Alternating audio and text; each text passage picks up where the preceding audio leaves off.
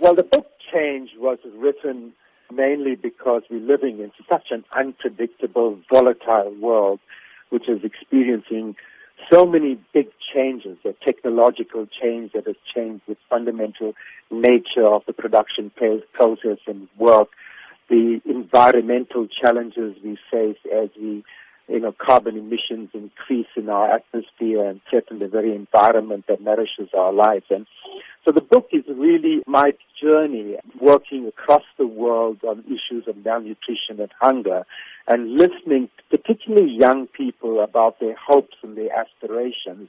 And I sort of try to give voice to the many people in our country and the world who feel they are not being listened to. That's interesting, especially when you talk about change and how change is happening everywhere. But not everybody seems to be ready to embrace change.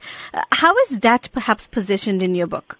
Well, I think change is very threatening to people. I mean, people in power, people who have done things in a particular way over most of their lives. And so change is usually feared by people. But the reality is that the world is changed. We are living in the 21st century.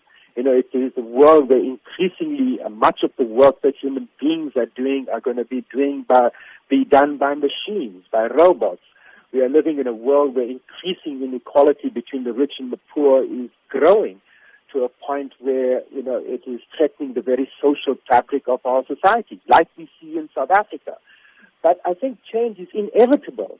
What we have to do is create a safe, sacred space for the discussion, particularly between the different generations, about the changes that have to be made in education, in the way we look at jobs, in the way we look at government budgets and how that delivers the better life we promised our people in 1994. I think the time has come for us to confront this, to have courage to deal with the change, because if we do not deal with that, then we will go deeper into that of a more fragile state and eventually a failed state. Book's going to be launched this Sunday in Durban. Are you hoping that it would help to spur this debate and conversation? Well, I think it is already. I think that a lot of people are talking about change, and that's what we need to now do, is build an agenda of what are the changes we need to make. I think across the country, when I've spoken about what is in the book, I've said that we do not have to wait for government. We do not have to wait for a donor.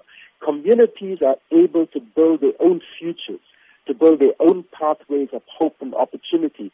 And that's what we did in the past when we didn't have a government under apartheid that served us. We built our own development. And this is what communities need to start to do again today.